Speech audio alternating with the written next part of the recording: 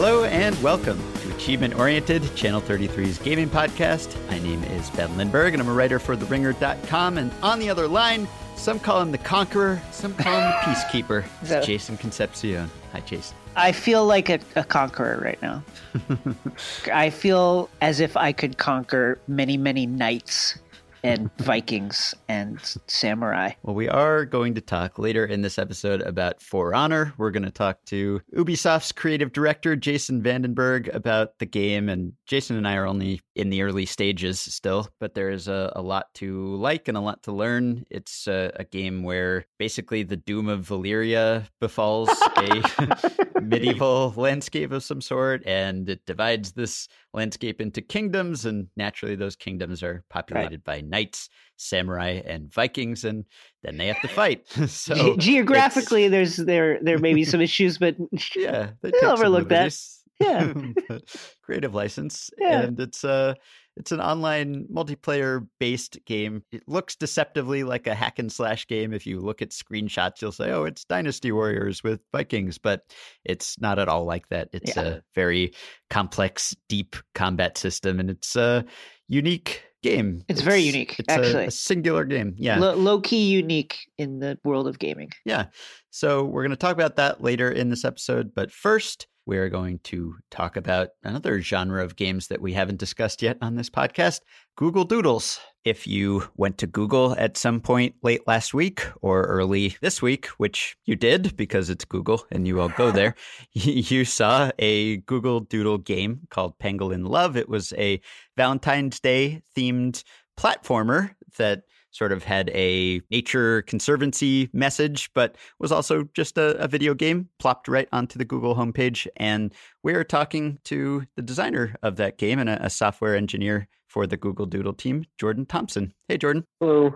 Hey. So it occurred to me as I was just sort of casually playing this game that this must be among the most played games in the world right now, or whenever you make a game, it must be among the most played games in the world. And maybe it doesn't immediately come to mind when people think of video games, but just given how many visitors there are to the Google search page, I would imagine that the numbers of people playing these things are really, really high. Do you have any sense of what percentage of visitors will actually play a game or how long they will typically spend with it? So we can't share specific numbers, but it's huge, right? There's 1 million people, and obviously 1 million is actually under exaggerating here, that see this, in a day. But it's a bizarre thing to go from no users to, in a day, like most of the internet can play your game if they so desire, and many, many, many do. Mm-hmm. It's a pretty unique challenge to essentially get it right the very first time, because you've got a 24-hour window with most of these games to push any fixes if you need it. But after it's done, and our usage drops off obviously dramatically once it comes off the homepage. We've gotten feedback that people want to play these for longer, so it was up for longer this time. The first 2 days were mobile only, which was a first for us, and then went to all platforms on Monday. You're talking about pushing out fixes within 24 hours. So obviously your iteration process must be pretty hectic. Have you ever, what's the worst bug you've encountered in a Google Doodle game? I mean, this time one of the first versions that went out didn't work in private mode in Safari, which was not something I had thought of testing. There was an issue with the local storage API, which we use for storing your scores, and so that was a matter of just somebody on the team was like, hey man, my girlfriend tried to play this and it just didn't work. While private browsing, my hair on fire. Yeah, exactly. Yeah. So I mean, we try to test everything we can, but there's inevitably these things that slip through. And I've been fairly lucky with my handful of launches. Nothing hugely terrible has gone wrong.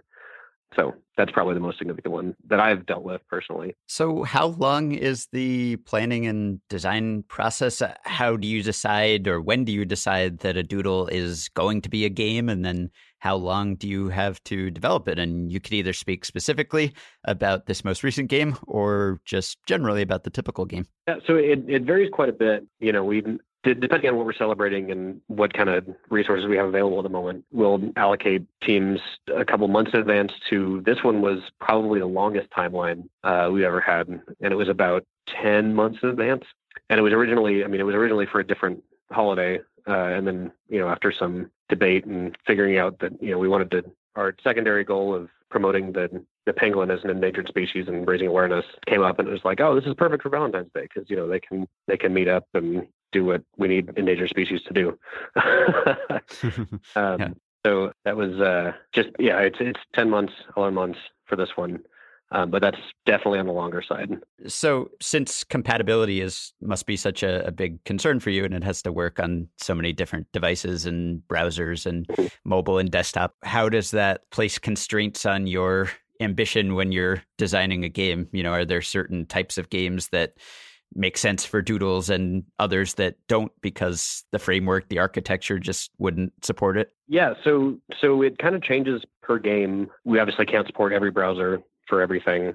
These things don't work well in IE6, shockingly. It normally, a decision we'll make to limit a platform normally comes from necessity, and then we'll reevaluate it with each next doodle. Like the first doodle I worked on was Beethoven in 2015, and that was the one where we first decided that we couldn't support IE anymore because it didn't implement the HTML audio API, which was obviously a very core component to the Beethoven game. So those are the kind of constraints that come up, and then we try to reopen. We obviously try to target as much as possible, but there's the occasional thing that will limit us in one way or another. How do you choose the topics that you guys build your game around? I mean, obviously, Google is a gigantic company with enormous international reach, meaning that, just building a game could have possible political implications in different countries, et cetera, et cetera. What is the process like? I guess Beethoven is an easy one, but the pangolin, how much do you guys have to talk about? Well, what issues could arise with this game being played in Leipzig? Mm-hmm. I mean, there's the brainstorm phase that we go through, right? We've got a team of a few dozen now people that work on Doodles that, we get together. Our big brainstorm session is once a year. And we all kind of pitch ideas that we think would be fun to celebrate. And then it gets mulled over by the leadership and comes out with, these are the things we want to do. These are the things we want to emphasize as interactives and, really put some resources behind. And, but yeah, so the pangolin idea came up as we were just coming up with a story idea. We had a weekly meeting, one of our weekly meetings, we were like, we just don't have a story. And so we all kind of went back and we had a task for the next few days to just come up with, each person, whether you're an artist, engineer, UX designer, was going to come up with a story that you thought was compelling. Then we would come back and essentially just vote on them. And this idea of celebrating an endangered species was brought to us by Kevin Burke, the UX designer on the team. And we all just loved it. It was just great. It's such an awesome opportunity to use the platform that we have to raise awareness for this, animal that none of us had ever heard of. And we suspect that, most people haven't heard of. And once we had researched it, it was like, oh man, we got to do something. So we just ran with it. And how big is your team approximately? And roughly how many games or interactive designs are you working on at any one time? So that's varied quite a bit, actually, since I've been on the team since 2015, like I mentioned. There's, I think, 8 engineers right now. And we've got a handful of things baking in various states of completion. And, each one we try to experiment with something new technologically. So it kind of justifies the eng effort towards it. And then the artist team for this game specifically, we had 3 full-time artists assigned. One joined midway through the project. But yeah, one worked on the cutscenes primarily, one worked on the in-game art, and then the one that joined afterwards was able to pick up wherever the other two needed help. The whole team though is like I said, it's a couple dozen. I want to say we're around 15 artists right now, and they're all they're all professional artists and obviously great at what they do. And that's, a big reason why I work on the team is because I get to work with these awesome people. Mm-hmm. Yeah, the art is beautiful in this game. Music plays a big part of this game. So everything is done internally. Then you don't need to outsource anything. If you need to compose a soundtrack or something, there is someone at Google who'll do that too. So we have, for different games, we've done different things. Mm-hmm. This one, we did hire out Silas Height. He's a well-known in his field composer for this kind of thing. and he was just amazing to work with. It's kind of hard because you never meet him in person, but like we would get so many sent, like pretty much every morning he would send us, like, here are some options for, what you want the sound to be, and we throw them in the game and see if it feels right or not. But yeah, so everything else that was internal. Mm-hmm. You got a kind of a limited control set. Obviously, people are playing on mobile or playing on the keyboard. How do you kind of unify that and make sure that people can play across platforms? How difficult is that? I mean, obviously the Beethoven one wasn't available on mobile, but it was more of you could arrange sheet music that corresponded to Beethoven's music, and that was this kind of like cool mechanic that was personalized to him. And then the Pangolin game is quite rightly made as a platformer. Like, how do those game design decisions get made, and how do you make sure it works for everyone? So we started out emphasizing the tilt mechanic and tried to make that, the premier experience, and then, realized that we could do this with buttons pretty well, and needed to for some devices where we, couldn't lock orientation. So the tilt would cause the screen to rotate, which was obviously very frustrating for the player. And then, that translated into desktop, like, oh, we've got on-screen buttons on the phone, like we should definitely do that for desktop. Yeah, it was a matter of, emphasizing what a phone that was. And one of our initial things was, we want to emphasize that, mobile is the premier experience, and tilt was something that you can do on mobile and you can't do on desktop. So that was the original control scheme. And then it just has to be simple, right? That you've got people of all backgrounds playing this, people who have never played a video game in their life are playing this. People that played tons of video games play this too. It's a very wide audience, and we try to strike a balance between, reasonable complexity with mechanics and also very, very simple control schemes. Like we have a single button that changes function based on where you are, but it is a single unified button, so you only have to think about tapping one spot, right? Mm-hmm. So what's the makeup of your team tend to be as far as gaming proclivities? Is everyone on the team a lifelong hardcore gamer, or not so much? Are you coming from all different backgrounds? Are there people whose training is in game design, or is it something that you all just kind of came to organically after starting somewhere else inside the company? What's the typical path to the Doodle team? It's definitely, it's a per person thing. A lot of people join the team because you get to work with artists and have some kind of art background. But like I played video games casually like any kid growing up in the 90s, but I was never really hardcore into anything besides, Super Smash Brothers, because of course.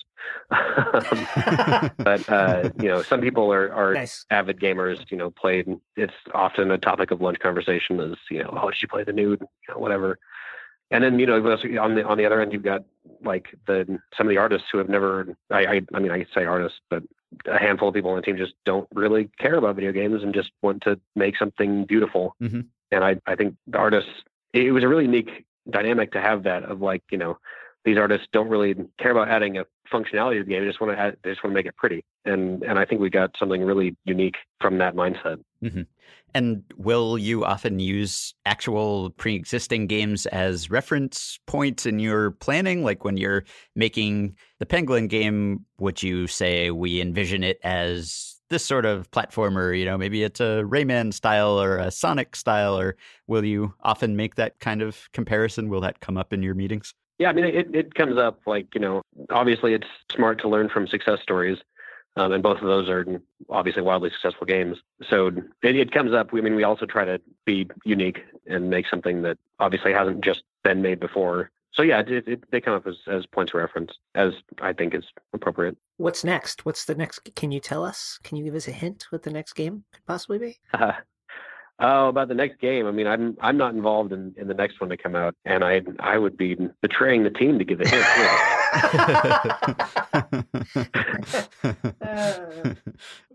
Well, you mentioned earlier that you kind of have to get it right away because most of these games are only featured for one day. So what is the testing like? Are you just testing it internally in your team? Are you sending it out company-wide? Is Eric Schmidt playing this thing at his desk and giving the final approval? That's a great question. How does that work?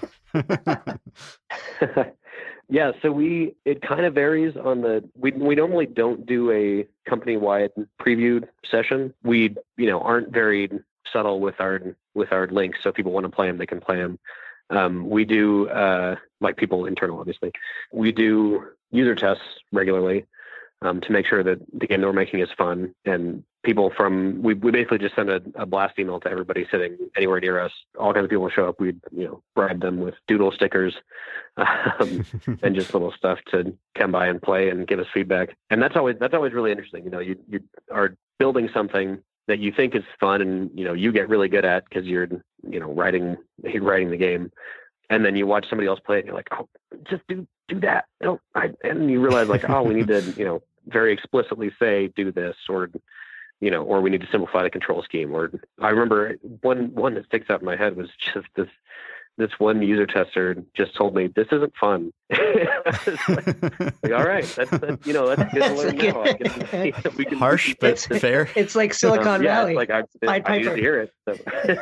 So. Yeah. So we took that feedback into account, and I remember very specifically the same person coming back. I think it was probably 6 weeks later, and was like, "This is fun now." It's like pretty explicitly. It was like, "All right, okay." That was a moment of me feeling like this is actually something that might be successful. Mm-hmm. Yeah, I guess it can be difficult to describe why a game is or isn't fun at times unless you're experienced in doing that sort of thing. So just lastly, I guess, there's no credit in this game. I don't think it's not a mystery who designed it. We're talking to you right now, obviously, but your names are not front and center. And I'm curious, there's a long legacy of developers sort of embedding Easter eggs. The original Easter egg was just designers putting their names in the code somewhere. You'd unlock a secret room and it would say who the programmer was. Have you ever snuck anything into a Doodle game that was not immediately obvious? Of course. Can you, of course. Can you divulge anything? Specifically. Oh, really? Sorry? Can you divulge any details? If you are to 100% complete the game and then come back and play it again, you might find something. Oh, okay. All right. Good teaser. And if people want to play it, they can, because Google Doodles do not disappear after one day. They might not be on the homepage anymore, but you can find them online at google.com/doodles. You can even click on just the interactive ones if you want to find the games. And you can follow Google Doodles on Twitter also at Google Doodles. And thank you, Jordan. This was very enlightening because I've played these games many times. Everyone has, but I hadn't necessarily stopped to think about how they came to be and who was making them. So I'm happy to find out. Thank you. Yeah, thanks. Of course. You guys have a good day. All right. We'll be back after a quick word from our sponsor to talk to Ubisoft's Jason Vandenberg about For Honor. So this is our 17th episode, and it's also our first to be sponsored by a video game. This is long overdue. From legendary game designer John Van Caneghem, creator of the Heroes of Might and Magic series, comes Creature Quest, an adventurous RPG that brings a new level of depth and strategy to mobile games, which are not normally known for their depth and strategy. Begin your quest with a group of 5 distinct creatures before growing your collection into a hard-hitting team. You get all the RPG hallmarks in a mobile package: quests, battles, PvP dungeons, and timed daily events, all offering their fair share of shiny rewards. Creature Quest tasks players to collect, battle, and upgrade various creatures ranging from fiery dragons to the fuzziest of kitten mages. Each turn-based RPG battle aims to be fast in pace, fun, and tactical, while the game lets you explore maps at your own leisure, overcome obstacles, build your own dungeon, and of course, earn treasure rewards in order to succeed. Creature Quest makes a point of ensuring that there's plenty to see and do in a strategic cycle that will have you wanting to engage in just one more turn. In other words, you're going to get hooked and you're not going to put the game down and you're going to miss your subway stop, and you won't mind because you'll be playing Creature Quest. It's available on the App Store, Google Play, and at Amazon. You can download Creature Quest for free today and be part of the best turn-based collectible RPG. Your quest for creatures is paved with adventure, so quest on.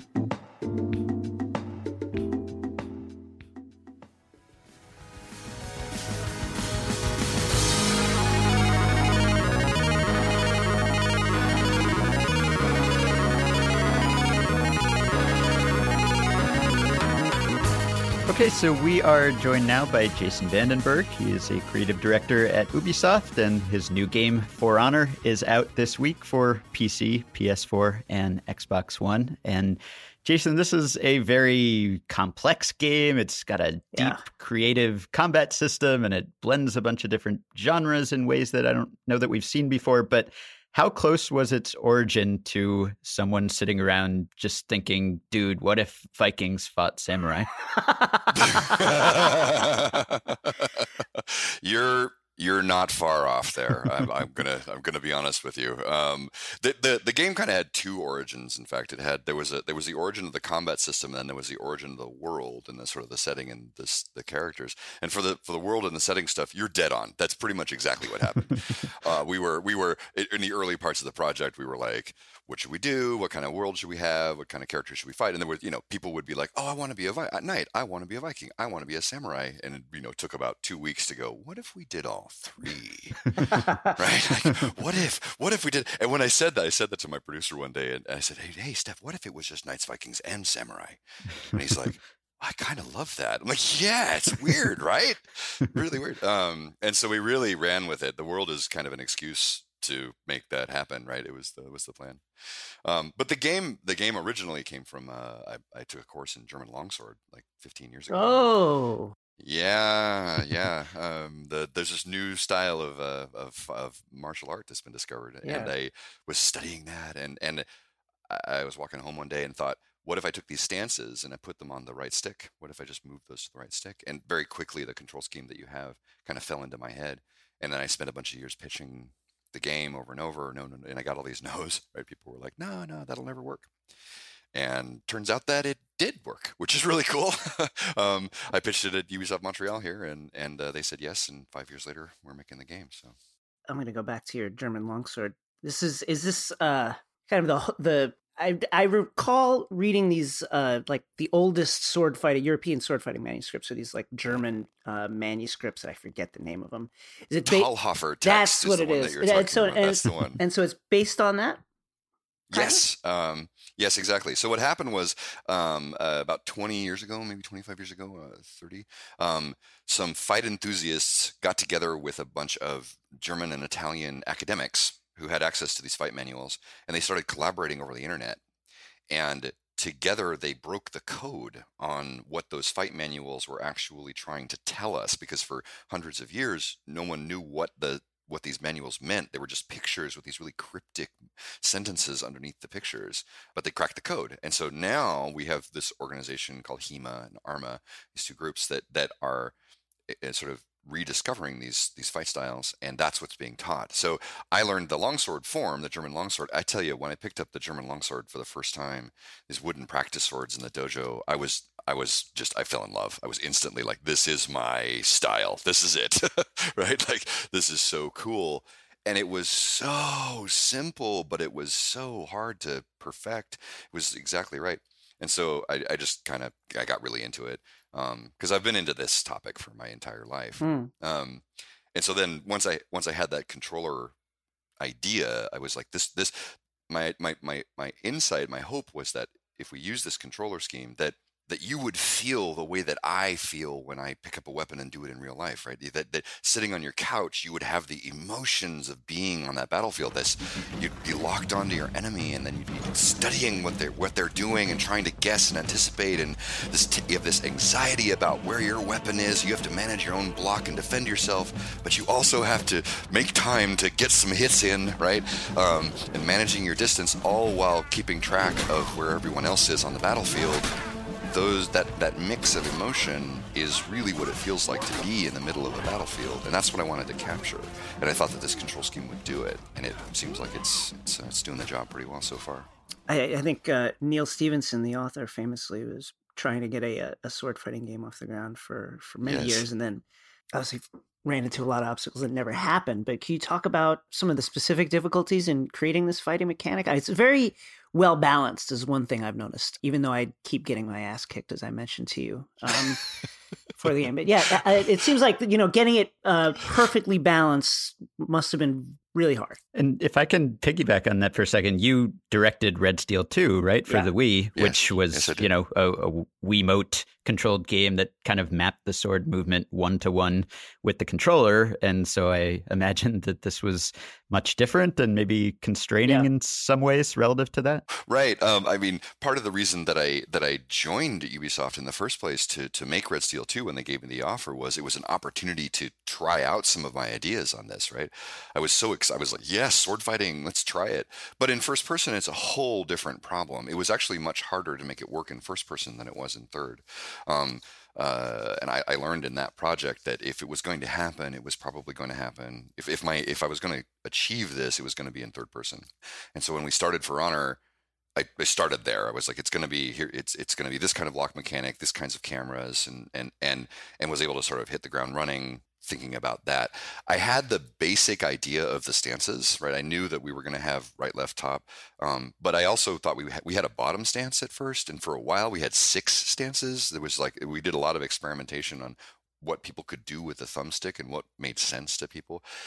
Making the system was really, really challenging. But the cool thing was that I had this team. I had the good fortune of getting a team who had just sort of finished another project, and they were looking for a creative director, and they had all this Melee experience. They had done Naruto games, and they had done some Prince of Persia stuff, and they had this technology and this expertise around fighting. And so we were able to start moving really fast. What we did is over about 18 months in the first part of the project, we made about 400 prototypes. We followed a process that I call it's the 4 F's. It's fail faster and follow the fun, right? We would just make as many mistakes as possible, right? And to find the really good stuff, right? We would just iterate. Every day we were playing the game, finding out what was working, finding out what wasn't working, and chasing this new system as quickly as we can. And it was the dedication and sort of the genius of the team that sort of cracked the code to the system that you're playing now. They took my sort of unformed idea and turned it into the gem that you see, right? It sort of passed through the team filter, which is always how games work, right? So it was an amazing process, and it went really, really fast. During that period, it was all stick figures. We were fighting with stick figures in Great Plains, right? We were just focused on making this sword fighting mechanic work. And then once we had that core system, then we started adding characters and complexities, but we were building on top of something that we knew was a really solid foundation. We had the 3 stances, our guard breaks, the throws, the parry system, the stamina, all the core stuff was there, and that really has been largely like that for most of the project. There's been a lot of polish, of course. Every time we go into a live period, we move the stats around and figure out stuff that we can do better. But it's what the game that you're playing now. We've been playing that game for about 4 years. So I think it's great to hear from you that it's balanced, right? That you feel like it's really balanced, because that's what we were striving for. And I think the reason that happened was because the team was playing every day. Mm-hmm. And I was going to ask what kind of learning curve you envisioned, or what kind of learning curve you were okay with, because I think when you pick up a new online multiplayer game, usually it's a shooter of some sort, and you kind of have a basic competence that comes with that. Every shooter is different, but the mechanics are largely transferable across games, and so you'll be terrible when you start, but you'll at least feel like you have a chance to be good at some point. Whereas if you dive right into For Honor without, say, playing the tutorial or maybe messing around in the campaign, you're probably going to get wiped away, and you're not even going to know why. So I guess how much time were you thinking that players would tolerate, or how long did you want to make them have to practice to get good? So you put your finger. I love the way that you describe that, because you're exactly right. There was the biggest problem we faced was that players have kind of forgotten what they already know in terms of these genres, right? If you're a player of a genre, you come in with all of this basic knowledge. And that just isn't true for this game, which was a huge hurdle for us to overcome. The answer for how much time we expected the player to endure that was as little as humanly possible. Like it. And what happened was, over the course, you played the tutorial, right? That opening tutorial and those opening moments. So that tutorial, it seems obvious now. Like when people play it, they're like, "Oh yeah, that's a pretty good way to learn the game. It's really nice and it's super clear." Yeah, that's like the 150th iteration on that tutorial, right? We've been working on that for almost as long as we have been working on the game system itself. From not exactly from day one, but pretty much from day two, we knew we were going to have to teach people how to play this thing, and it was going to be a challenge. And over the course of the development, we went from, people needing about 30 minutes to get it, to needing about 15 minutes to get it, to needing about 5. And now some players start to can get it in about 30 seconds. Some players takes 5 minutes. Some players may take a little bit longer, but we're in a zone that's nice and comfortable now. Sort of fits into one tutorial experience for the basics, right? Because we really wanted to get you through that curve as quickly as possible. That was also part of why we included the ability to play against bots, the ability to play, with just one-on-one with your friends, just train up. I'm seeing online a lot of people like sharing stories about jumping into duels, meeting someone who's way better than they are, and then they get stomped. But then that person says, "Hey, let me teach you something. Have you tried this? Have you tried this?" And 2 hours later, they're still training together one-on-one and kind of teaching each other the ropes. Yeah, it's really a bunch of amazing stories about that. So we know it's the big hurdle that we face. And personally, I'm looking forward to the day when this system is sort of built into gamers' brains in the same way that shooters are. That would be great. Well, that's like if there's something in the future that would be even more amazing than just this launch, it would be that. It would be to have people go, "Oh yeah, this is just how the system works." But getting people through it has been a real challenge. Maybe by For Honor 5, which is given Ubisoft's history, not out of the question. So you just mentioned the one-on-one duels and how satisfying that can be, and there is this lock-on mechanic, and you're really hyper-focused on either the AIs or another person's moves, and that can kind of complicate things when, say, one team is losing and there's a mismatch in the number of players, and suddenly you're getting double teamed and triple teamed, and it's hard to use that same sort of mechanic when you are surrounded by people who are just wailing on you. So how did you try to balance that it's sort of this one-on-one focused engine, I would say, but you're going to end up with lots of non-one-on-one encounters?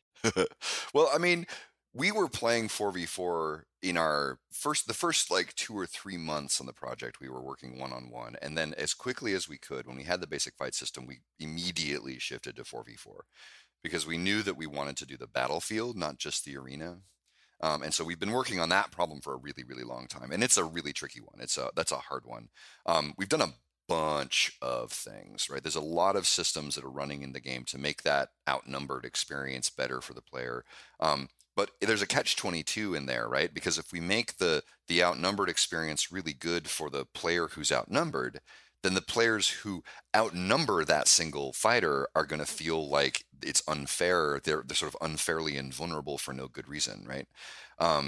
But what we've done is we've found all these places where we can compromise. The revenge mechanic is a really good example of that. The way revenge works is that if you start just focusing on blocking, against multiple opponents, which is what you really should do if you're being attacked by more than one person, right?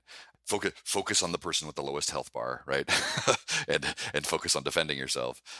You'll build up your revenge meter, and then revenge gives you this big boost, right? If you trigger revenge mode, now you get a sort of a health shield for a short time, and your hits can knock people down a lot better, and you can ignore some of your reactions. You can do a lot more damage. So you're in a brief period of time, you're able to kind of focus down one or two of the people who are attacking you in revenge mode if you can sort of earn it by blocking.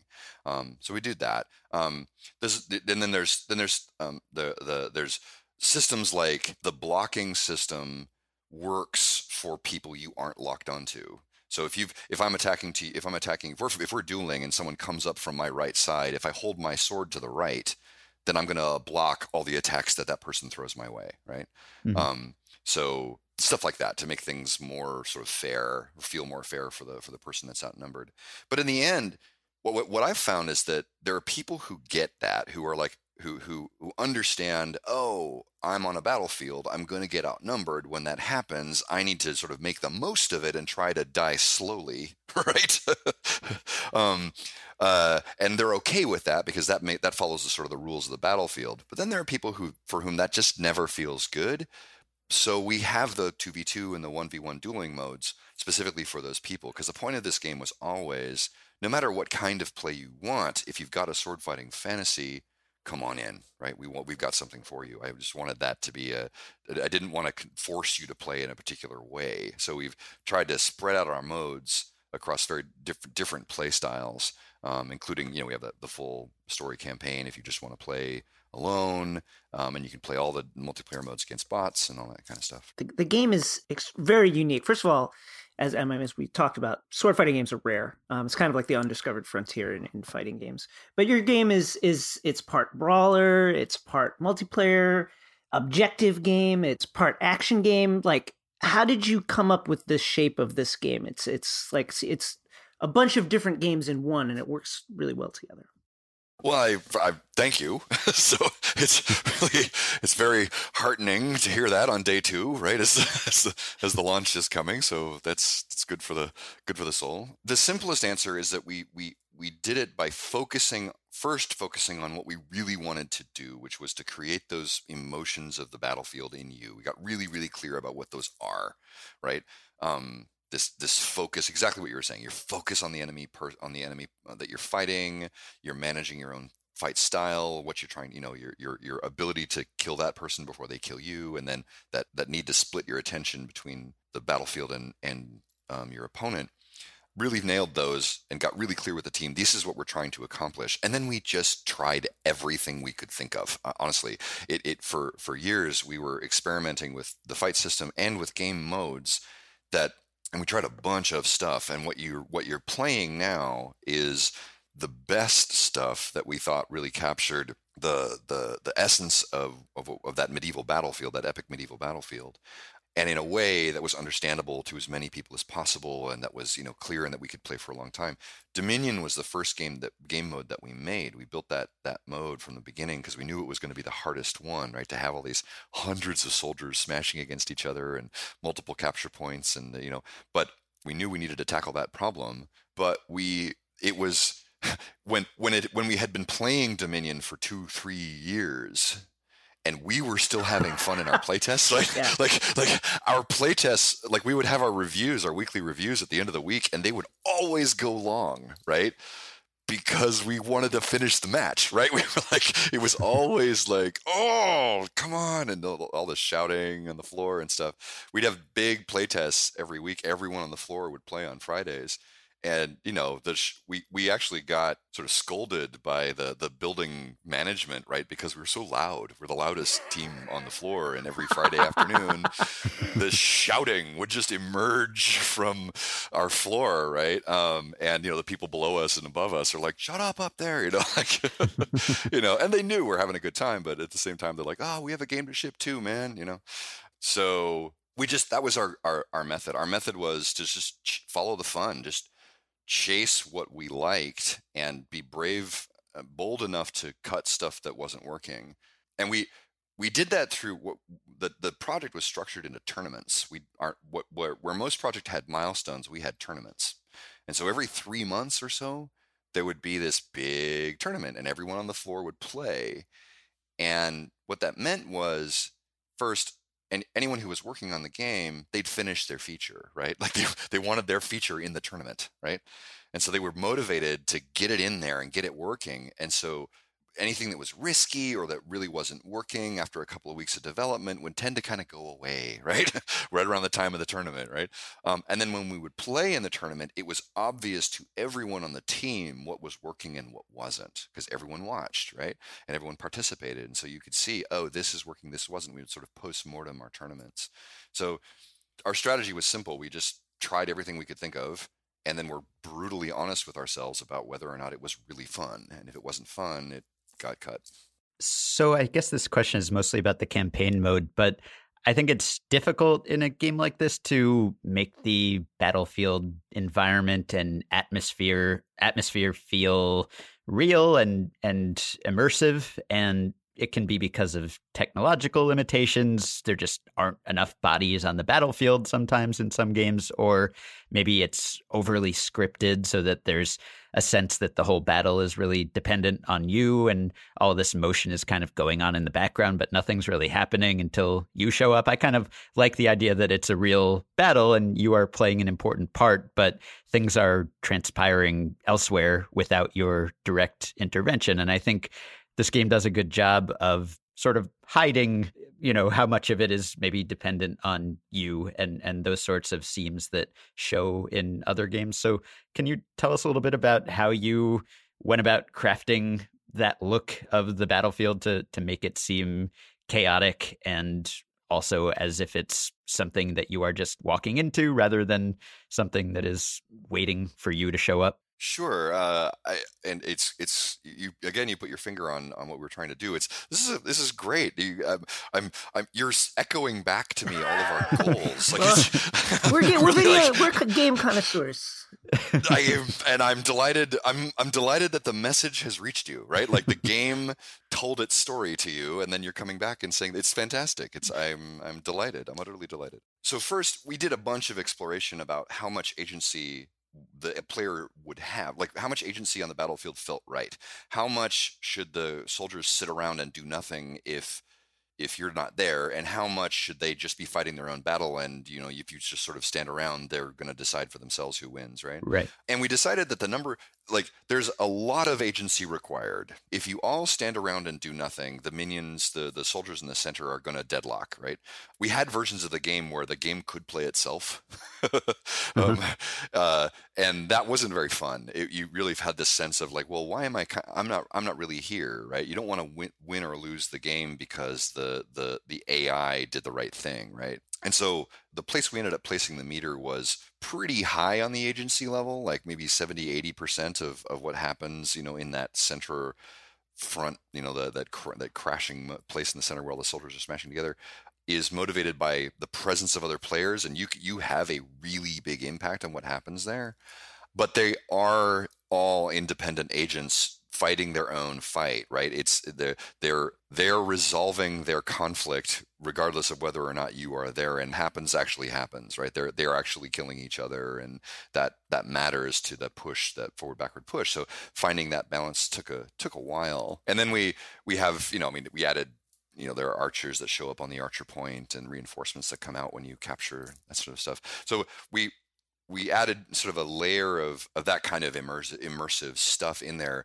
But the core of it we found was that lane, that front line, that crashing thing that happens in the middle, that point B, right, right in the center, is really where you really feel that all that is happening.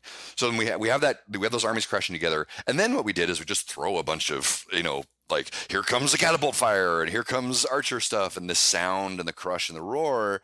And when we put those two things together, the sort of the illusionary part that sits around in the outside, and then that actual crush in the middle, we found that really felt like we were on a battlefield, and it seemed to be working. So it took like everything, it took a lot of iteration to find that right middle point for us. But we did want exactly what you said. That is, I'm showing up to this battle in progress, and my presence is what's going to turn the tide. That's that's that medieval special forces, fantasy, right? I'm the most important warrior, or I'm one of 8 of the most important warriors on this battlefield, and and our fight will determine how many hundreds of lives are won or lost on each side, right?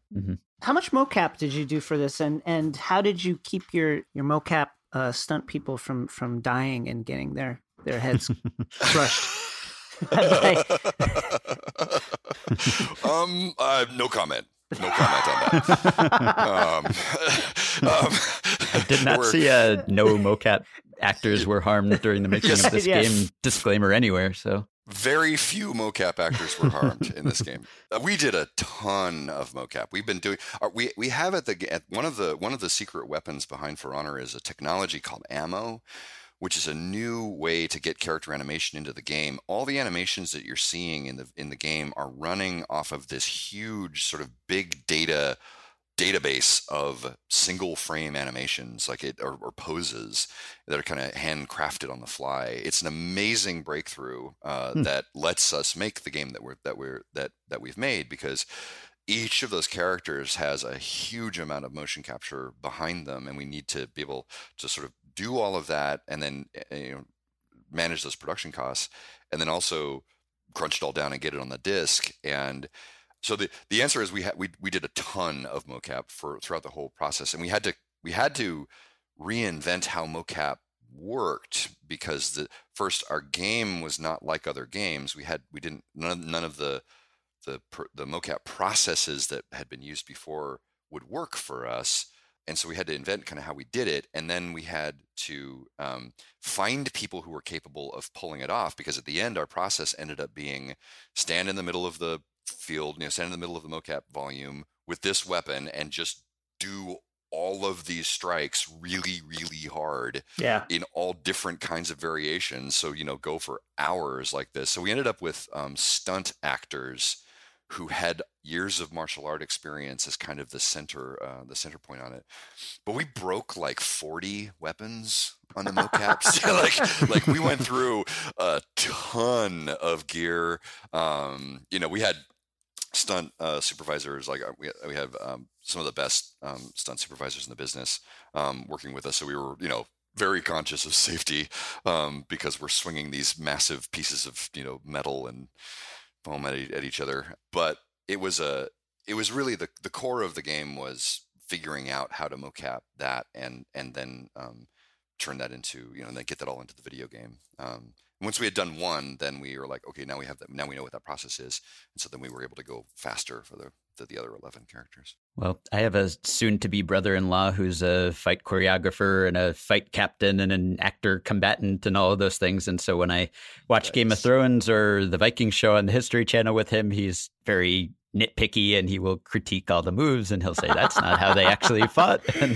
And you have some training yourself, so I imagine there are some corners you had to cut to make a game work that maybe wasn't a perfect representation of medieval combat. But when I play it, I think, yeah, this is what it looks like when samurai fight Vikings and knights. This is very convincing. So I'm still very bad at the game, but I have a desire to get good, which I think means that you have succeeded. So thank you for making it and for coming on to tell us about it. This was really interesting. Yeah. Thank you very much. I hope you guys have a great time with it, and good luck getting good. Watch the tutorial videos, man. There's lots of hidden gems in there, and the online community has learned all about the system. So there's lots of help. To anyone who's going to play the game, pick up the game, I would highly recommend watching some of the streams, because the streamers are very vocal about what they're doing and why they're losing or why they're winning. And so it's a great way to get good at the game. Completely agree. We have an incredible group of supportive community members. Our streamers are just amazing. The open beta period, it's just been incredible to watch people get into the system. They're way better at the game than we are. It's amazing. All right. Well, you can follow Jason on Twitter at @the_Darklord with an old English E tacked on the end there. And you can go get For Honor now. Thanks again, Jason. Thank you. Thanks, guys. Okay, so that will do it for today. By the way, one thing we didn't mention in that interview, former podcast guest Jennifer Hale plays the Warden. She is the female voice of the Warden. She stays voice acting. She really does. Constantly working. Yeah. So always nice to hear her. And that's it. And we'll be back same time, same place next week. Talk to you then. See you, Ben.